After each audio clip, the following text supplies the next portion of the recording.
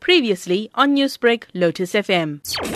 Brand Modi clicked with 600 million Indians who voted in elections that started in April. A military strike in Pakistan he ordered was the clincher. Modi cleverly took the narrative away from attacks on Muslims, a collapsing economy and farmers' distress, said analyst Amitabh Dubey. They had some connection to what was happening in the state. In 2004, the BJP did well in Chhattisgarh, Madhya Pradesh. So this is a new kind of politics we see now. In 2014, we thought it was a sort of a black swan, but now this swan has turned up twice. So my view is that the voters have decided to give the incumbent a second chance. The voters have decided there's all these issues that the opposition brought up, but Mr. Modi, they have vested their faith in him. So mesmeric was the appeal that even a terror suspect backed by Modi won by a margin of 300,000 votes, setting the ground for a fresh wave of pro-Hindu zeal in India. Shazia Ilmi is Modi's spokeswoman. The vote has been for a strong leadership.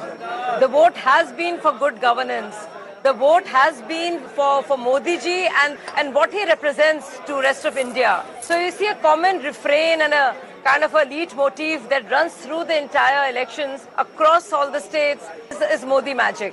But Modi could be on thin ice, warned political commentator Sunil Alag. He has tapped into an explosive vote bank which is not only unstable but also unpredictable. There have been about 100 million voters who've come in for the first time, the youth who've crossed 18. They have got hopes for jobs and they want to see if in the next 5 years Mr. Modi can create the jobs for them or not. Now therefore, if that hope doesn't materialize, then Mr. Modi is not going to get elected after another 5 years. What Mr. Modi seems to have done is he's handled the poor in the first 5 years. He's given them everything that they've looked for.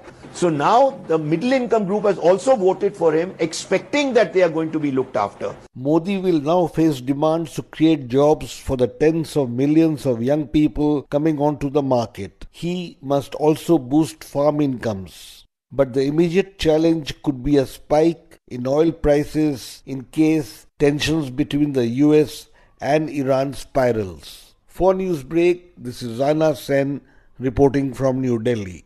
Newsbreak, Lotus FM, powered by SABC News.